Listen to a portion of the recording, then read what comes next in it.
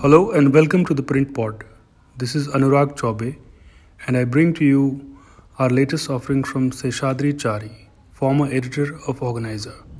During his 10-day tour abroad, the scion of the Congress Party was scheduled to speak at the British Parliament, meet Indian diaspora, address a press conference, hold private business meetings, and give a talk at Chatham House. All these, according to one of the organizers, was supposed to have ignited a debate not limited to a political future, but embrace the cultural, social, and business ties that bind both countries, as the people are the living bridge. Far from building bridges, Rahul Gandhi has demolished existing ones, including the image of his party. Going by his inarticulate speeches, incoherent replies to questions, and untenable averments, he has not only made a fool of himself, but has probably made it extremely difficult even for some of his party colleagues to defend him. More importantly, most of his fulminations abroad reflect his inability to comprehend the real issues that his party is facing and can be summarized as gross waste of an opportunity to project himself as a serious politician. In one of his speeches, he is reported to have complained to his audience abroad that the security of his mobile phone was compromised and that it contained the Israeli spyware Pegasus.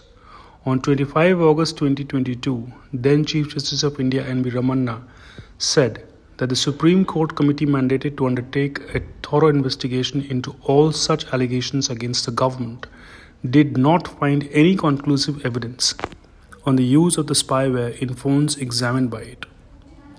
Notably, out of hundreds of phones that were allegedly targeted by Pegasus, only 29 were submitted to the Supreme Court Committee for examination. The Supreme Court appointed committee headed by CJI N.V. Ramanna submitted a report stating that they had found some malware in 5 of the 29 phones examined.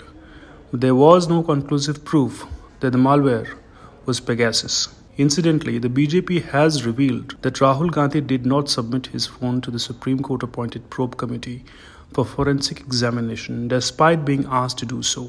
The party has also alleged that more than 9,000 phones were tapped during the UPA 2 regime.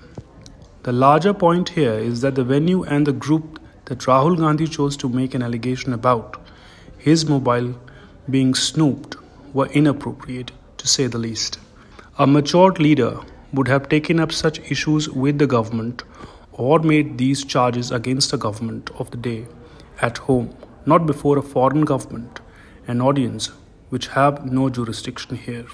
His allegation, while referring to a Sikh gentleman, that Prime Minister Narendra Modi thinks that Muslims and Christians are second-class citizens, is another baseless statement that merits not only condemnation but must also attract charges of vilification. At a time when a small but dangerously well-knit elements in Punjab and elsewhere are trying to revive the demand of Khalistan and pursuing a divisive agenda, such references are best avoided. Again, as for his seeking foreign governments' help to restore democracy in India, it was during his grandmother's tenure in 1975. Again, as for his seeking foreign governments' help to restore democracy in India, it was during his grandmother's tenure in 1975 that the worst attack on judiciary, media, and the basic structure of democracy was made through imposition of emergency. After the Bharat Jodo Yatra, the Congress party should have advised Rahul Gandhi to take stock of the situation and plan the next step in the electoral strategy for the elections that were held in the northeast and other by-elections in the country. The Bharat Jodo Yatra itself appears to have achieved very little as far as the political dividends of the Congress is concerned. It was probably intended only to project the Congress scion as the supreme and unquestioned leader of the party. The Yatra has not even fulfilled the electoral purposes, as Rahul's electoral campaign in the elections in the northeast have fetched negligible votes for the party.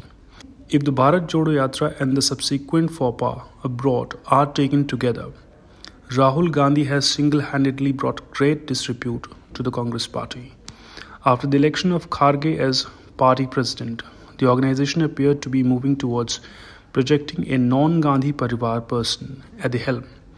Though not many political commentators believed such a thing could happen in the Congress, it was a good opportunity for the party to get rid of the family-owned, family-operated tag. It is for the saner elements in the Congress, whatever little of it is left, to retrieve the situation and save the party from the disastrous serial loser. But it is easier said than done. As was expected, the BJP has gone hammer and tongs after Rahul Gandhi, but one hopes it does not become a case of overkill. The BJP would be well advised to refrain from taking any serious legal action against Rahul Gandhi for his lies, half-lies and fulminations. Many a truth is said in jest, such as Rahul Gandhi being the biggest campaigner for the BJP. There seems to be some truth in this, as every time the Congress sign makes a foot-and-mouth statement, the Congress moves closer to oblivion. That's all for now. Stay tuned for more.